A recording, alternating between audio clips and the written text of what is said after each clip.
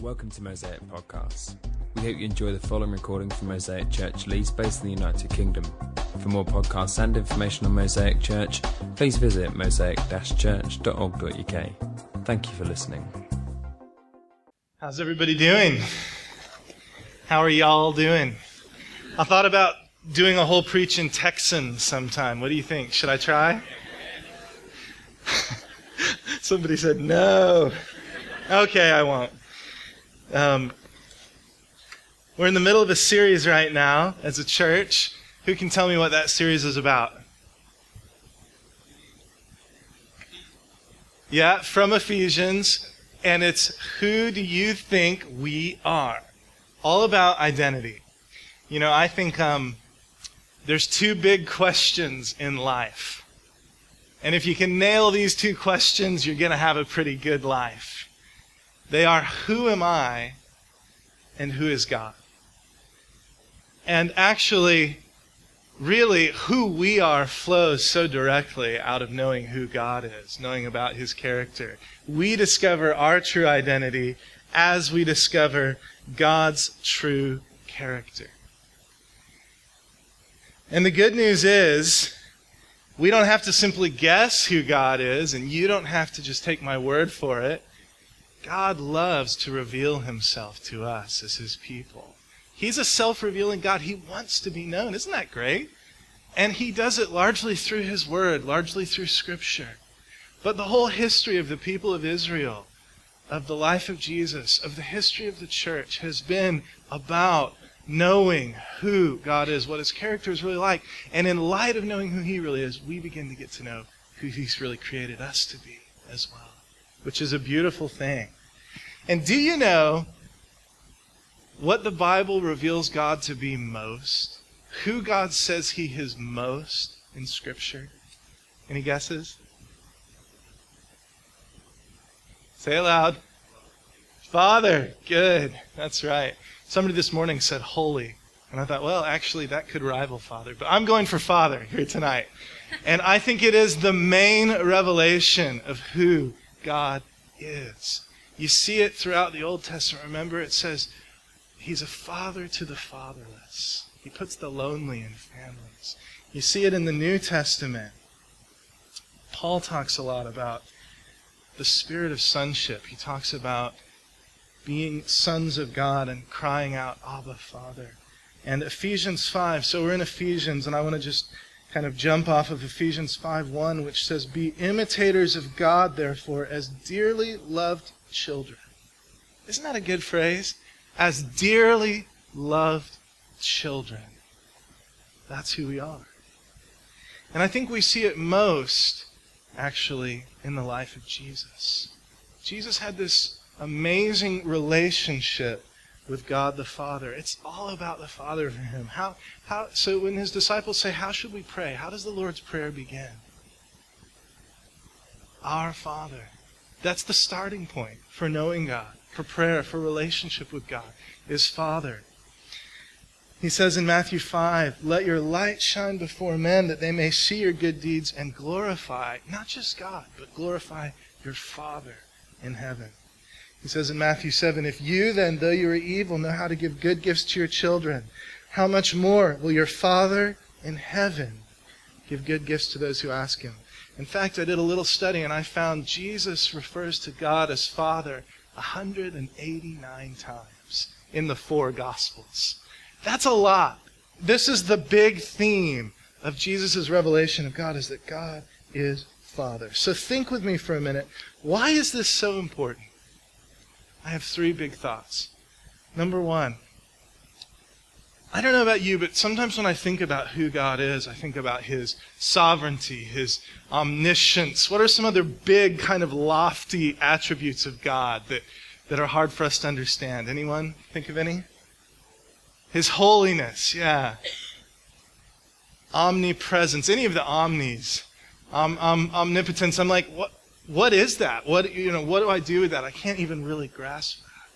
But He says He's all those things in the skin of a Father. And the thing about Father is it's very personal. It's very relational. He's saying, yes, I'm way beyond anything you can comprehend, but also I want to be near to you. I want you to be able to relate to me. It's so intimate, a father. The second thing is, everyone can relate. So I have a question. Raise your hand if you didn't have a biological father. Okay, good. There was a hand this morning, and I got really worried for a minute. Every single one of us has had a dad. Maybe you didn't know your dad, but you still had one because you're here today. Father means something for every person. And that's important. There's meaning for all of us. And the third reason is that fathers mark us so deeply. There's something about a father that is uniquely influential and powerful in their children's lives that no other person can have. Now that can be for good, or sometimes that can be for bad, but the power of fathers is amazing. And you know, this kind of scares me a bit because I am a father. I have an 11-year-old daughter and a 9-year-old son. And I see the influence that I have in their lives. I see the way that they look to me, the way that they want to imitate me, the way that they look for affirmation from me. And you know what? I've gotten really good at saying, I'm sorry to them because I often don't represent God as Father very well in their lives. But I'm trying because I see that holy responsibility that I've been given as a dad to these precious young people. It's also because after years of ministry and counseling with people, you know what? I'm really convinced that for most people, a lot of our issues and struggles go back to a father wound or to father stuff that's happened in our lives. Sometimes we're not even aware of it, but it's influencing the way we see God. It's influencing the way that we see ourselves. It's such a big thing. And finally, it's because of the complexities of my own relationship with my dad. And I'll tell you a little bit about that. I'm still working on unraveling all of that. And still working on allowing God to heal some different places in my own life.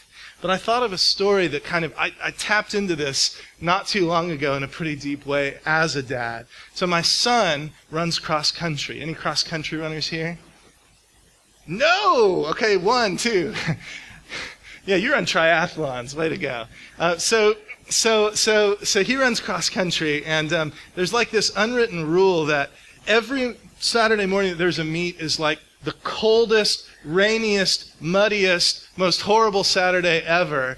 And so one particular time we were out, and it was like a mud pit. And basically I told him, I said, hey, don't wear your really good cross-country shoes because they will get absolutely ruined, and they're kind of expensive. Wear these other shoes. And there was this part, so they went off, and there was this part where they disappeared into the forest, and there was a big uphill climb in the forest, and I couldn't see him. So I'm cheering him on. I'm like, go, Aiden, go! And I always run up to the halfway point of the circuit so I can cheer him on at the halfway point, be like, go. And he's really good. If you've met him, he's got a runner's body. He's made to run. So anyway, he's sailing along. I run up to that middle point, and I'm waiting for him. And he doesn't come out of the trees. And all these other kids, there's like 200 kids running at a time.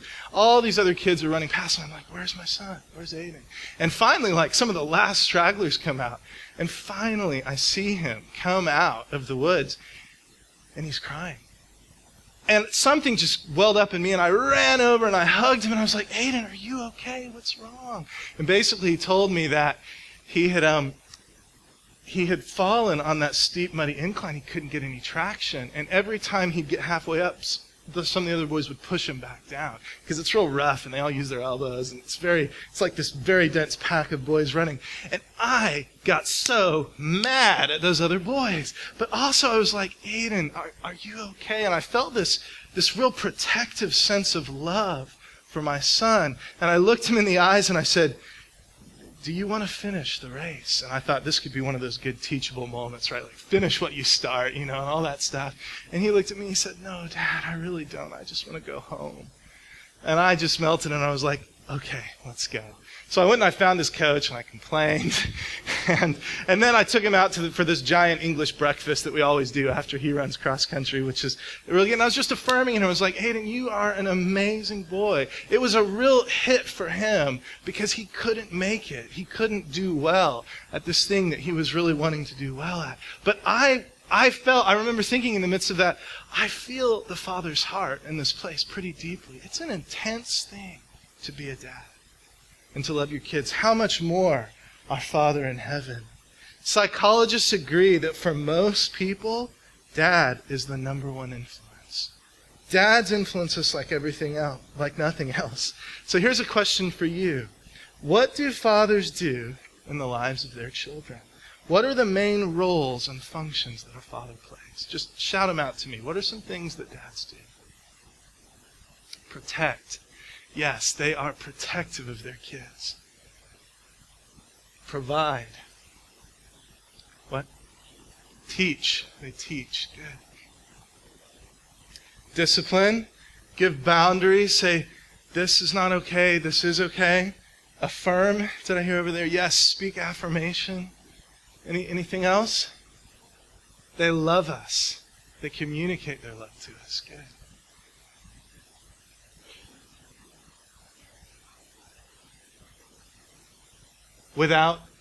Give us without expecting anything back in return. Yes. Unconditionally. Very good. Yeah. Fathers have this amazing way of speaking and releasing identity into their children. And fathers are meant to teach boys what it means to be a man. That's really important. Fathers are also meant to teach girls part of what it means to be a woman, but how to expect to be treated by men as well. That's a big thing for a father, to teach his daughter. And they have this way of bringing security and identity and, protection. And isn't it interesting, all those things apply profoundly to God as well as our Heavenly Father. Another story about Aiden. A few years ago, he was struggling with some bullying in school. And it's really hard as a dad to know what to tell your son to do when they're being bullied. But anyway, I was at the school gate one time with him, and this big boy just came up out of nowhere and just socked him like full force in the stomach. And he was like, ugh! He started to cry. He was probably 7 at the time.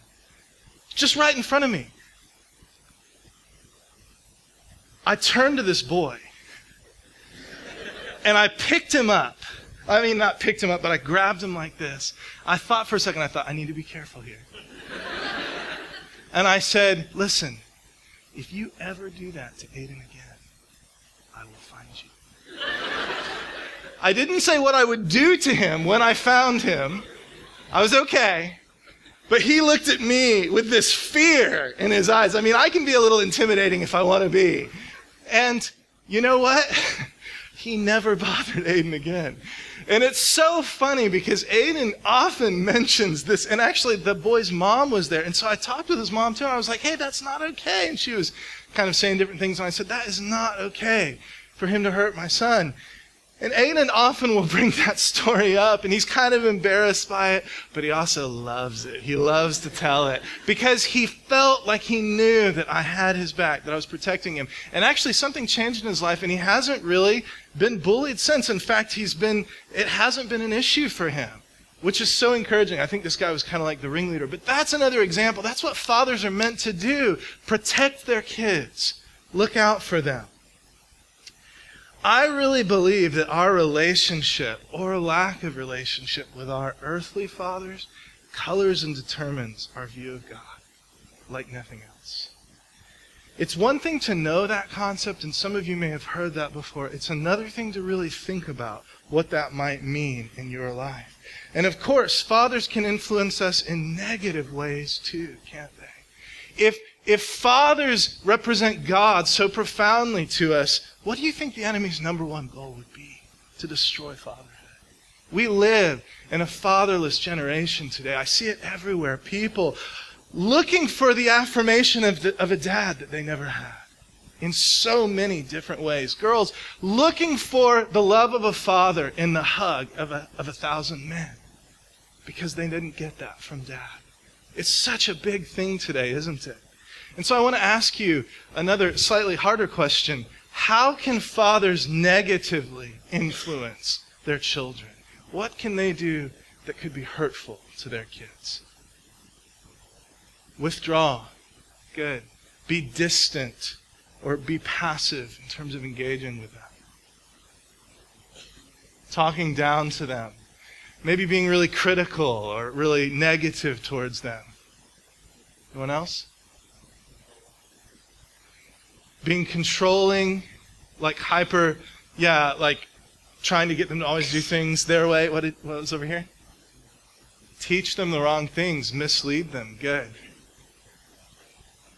Not setting boundaries. Not giving appropriate security of saying, hey, this is not okay. Abusing them. I mean, that would be the ultimate abuse of the authority and responsibility that dad has to actually harm his children who he's been entrusted with by God.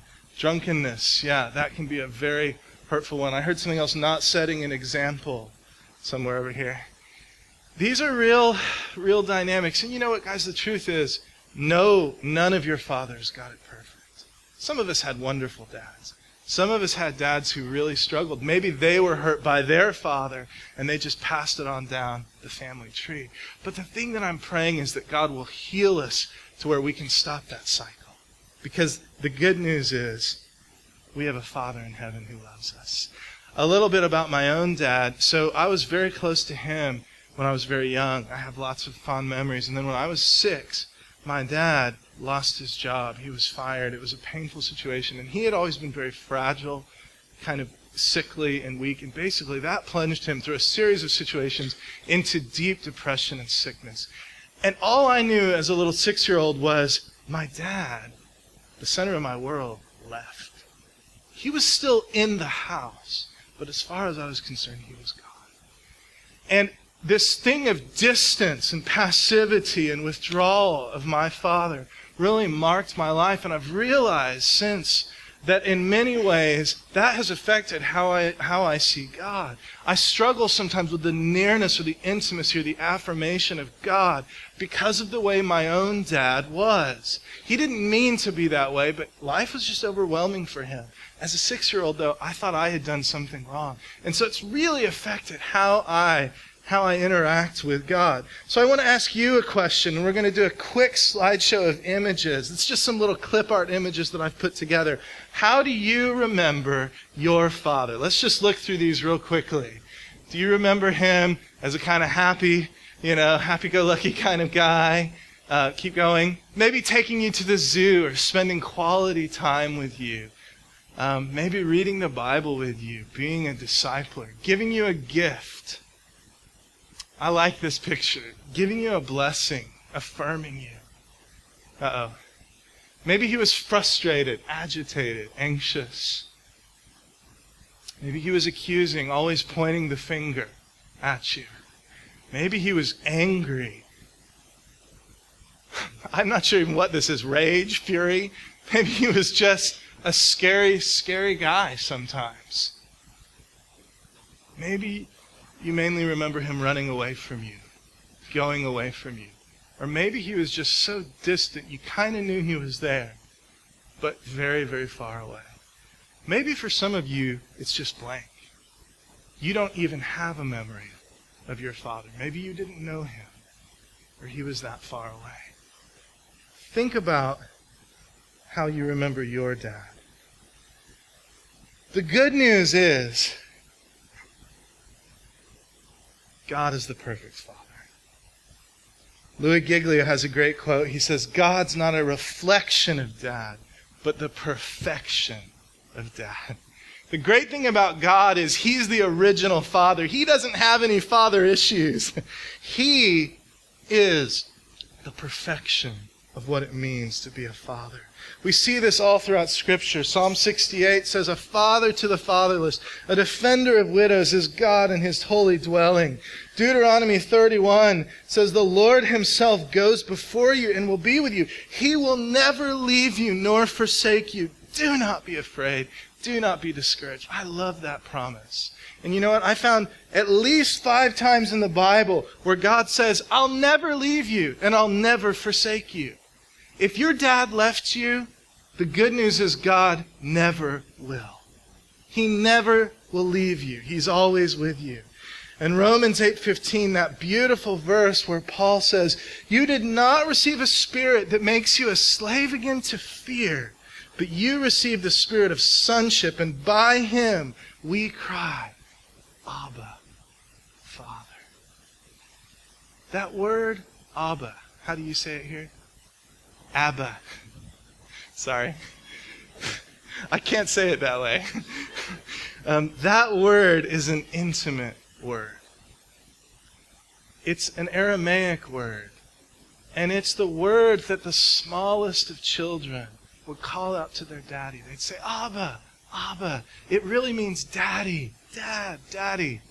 I have a friend who, whenever he prays, he always says, "Oh, Daddy, I love you." And it's kind of awkward for me, honestly. I never quite know what to do with it. But I think he's on to something in that it's a very biblical idea. God is not just our Father in heaven, way up there somewhere. He is Daddy. He is near. He is close to us. Abba. I talked to a speech communication student who told me that these are the very first syllables that a tiny baby can make. Abba. Abba.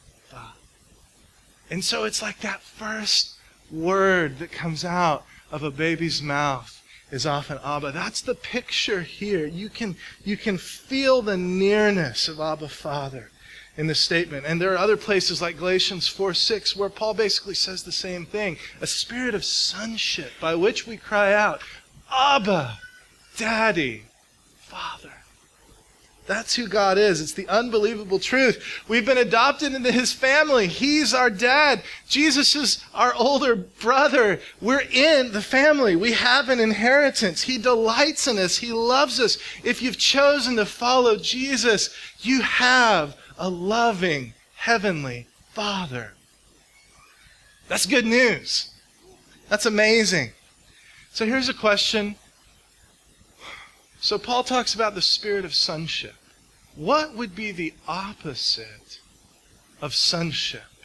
Of knowing you have a dad, of knowing you are a son or a daughter of God. What would be the opposite? What word would we use? Orphan. That's right. An orphan is someone who doesn't know they have parents, who doesn't have parents, right? And I want to talk just a little bit tonight about something called the orphan spirit versus the spirit of sonship.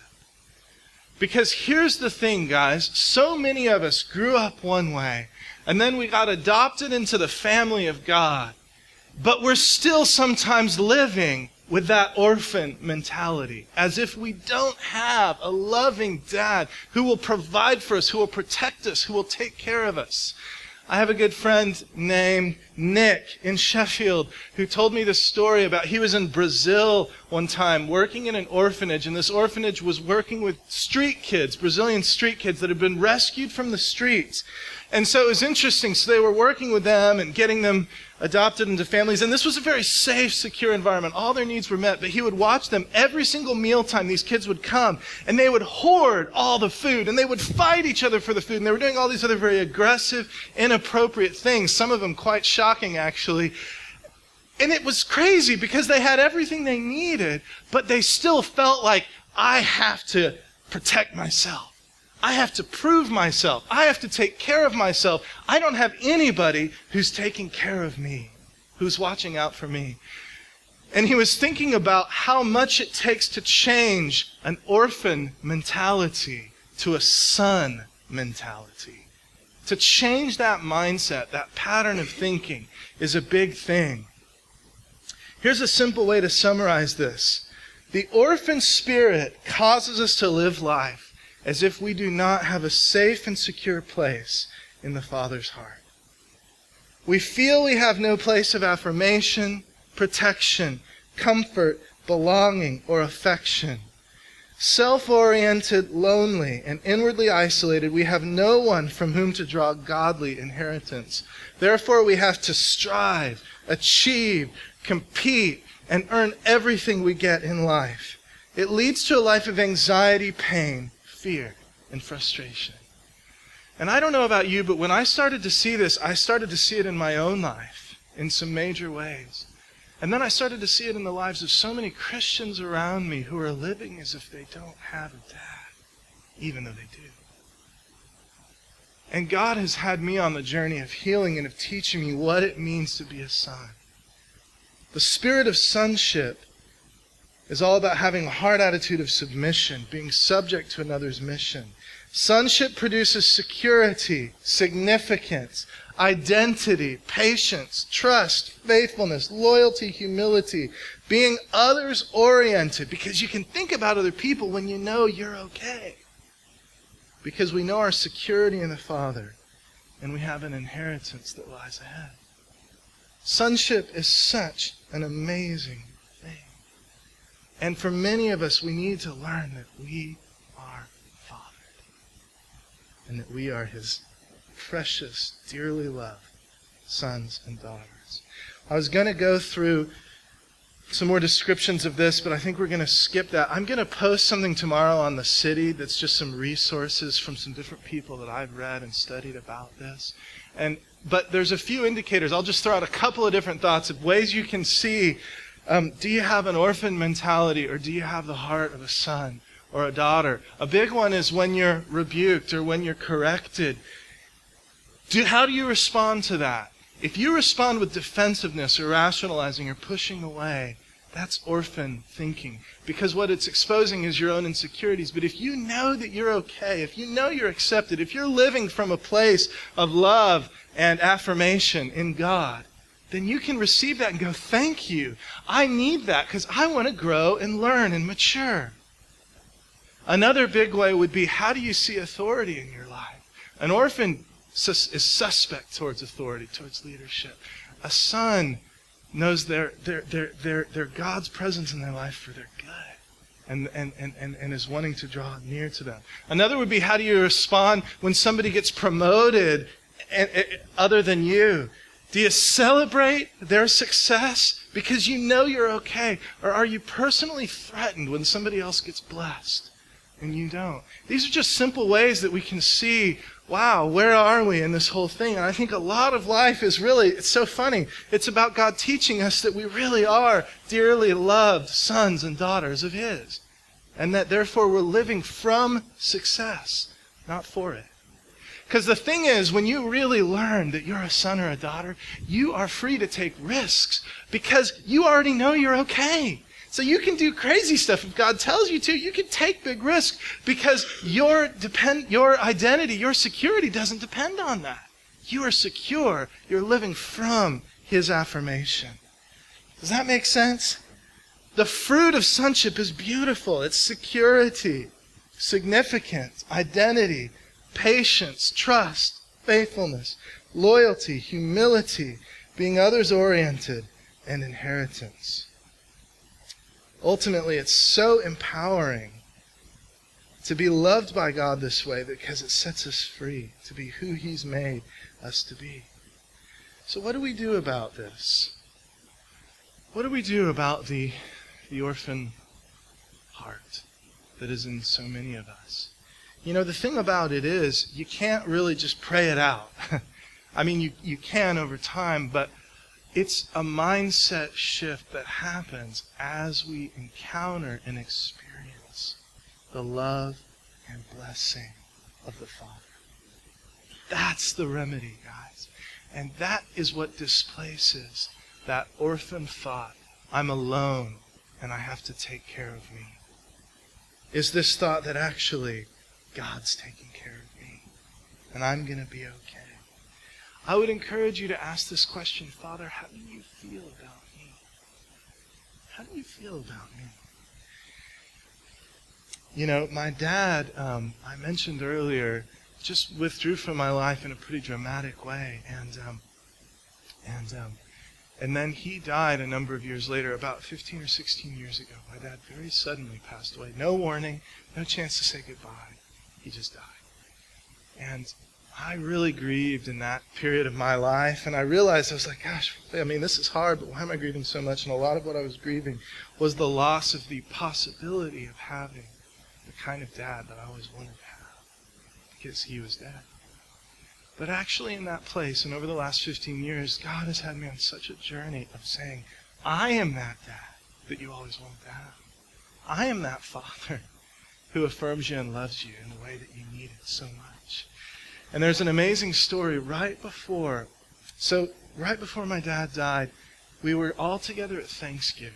And, we had not been very close, but I had been in ministry for a few years at this point. I'd been married for a few years. He'd gotten to know my wife some, and we were spending time together having a big meal. And at the table, I'll never forget it, all of a sudden, we were just eating, and all of a sudden my dad just stood up, and it was awkward because he knocked his chair back and it fell on the floor. And he looked at me and he said, Daniel, I want you to know how proud of you I am. And he just started going through. He said, I want you to know I love you. And I'm proud of you for this. I'm proud of you for that. And it was kind of awkward, honestly, because I was like, who is this? But at the same time, I was thinking, I've been waiting for this. It was such a gift to hear how my dad felt about me. And you know what? That was the second to last time that I saw him. He died a month later. And I still can't believe that he, just in the moment, just knew, I need to affirm my son. It makes all the difference when you hear how dad feels about you. I have a friend who says, you can do anything when you know your daddy loves you. And that's true to an extent with our earthly fathers, but how much more with our heavenly fathers. Father.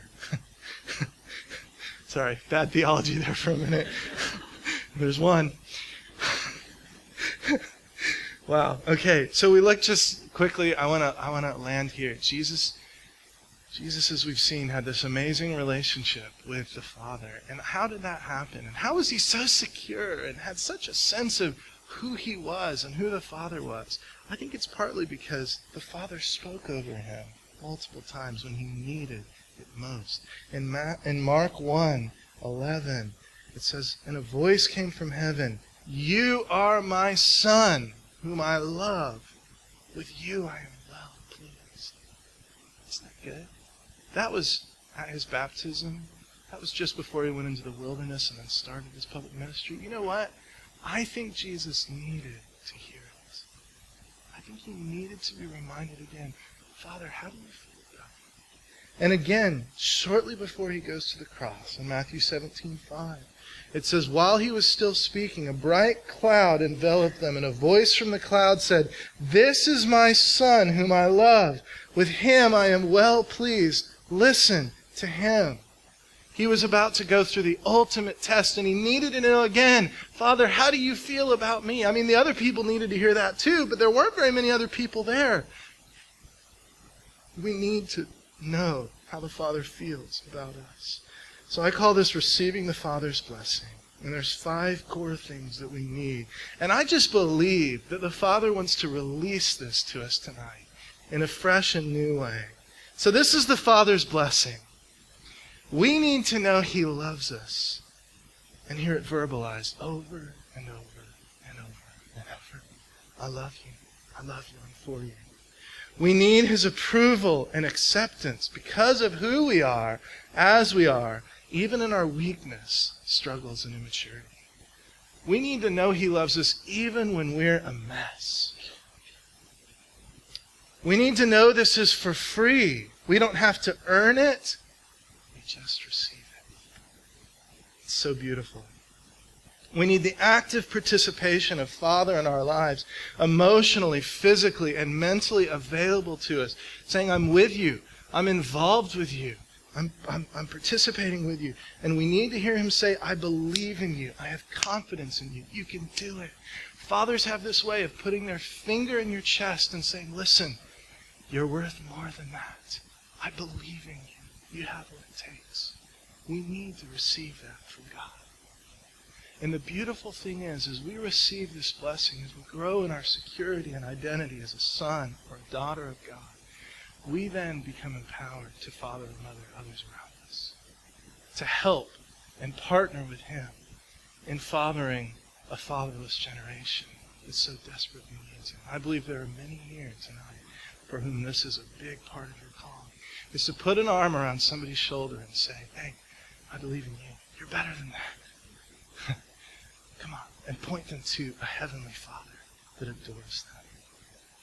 If you know your daddy loves you, you can do it.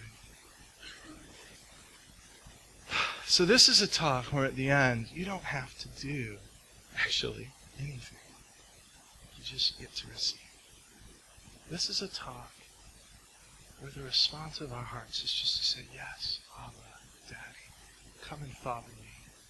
Come and love me. Come and tell me again how you feel about me. Speak your affirmation with me.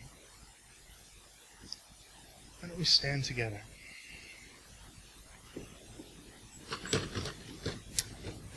John 3:1. I love this little verse. It says, how great is the love the Father has lavished on us, that we should be called children of God. And that is what we are.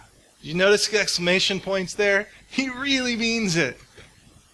It's so great a love that the Father has lavished that we would be called children of God. And that is what we are. Let's pray together. And I just want to encourage you to open your hands, and even more importantly, to open your hearts and say, come, Father, speak to me. Father, thank you that you love us more than we could imagine. Thank you that you are committed to removing this orphan thinking, this orphan heart, and teaching us what it means to be a son and a daughter. To the security, the identity, the love, pouring that out into our hearts. And I pray we would receive your blessing. Make it personal to us here tonight. Let us hear you say, you are my son. You are my daughter, who I love. With you I am well pleased. I'm not just pleased, I am well pleased. Some translations say, in you is all my delight.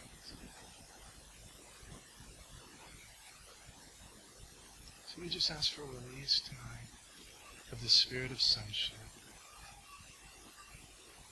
in a way that brings real breakthrough and real healing and real empowering for all of us. Thank you that we don't have to do a thing. We just get to receive it from you.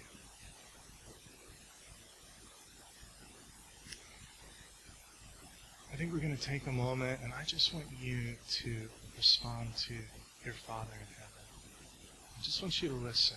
And here's my big thing that I'm feeling, is that for some of us, this is a really big deal. For some of us, we're like, yeah, I've heard this before, but I need more. But some of us, wow, maybe we haven't ever even processed this very much. Tonight's a night of breakthrough for you. Tonight's a night to encounter the blessing and revelation of God.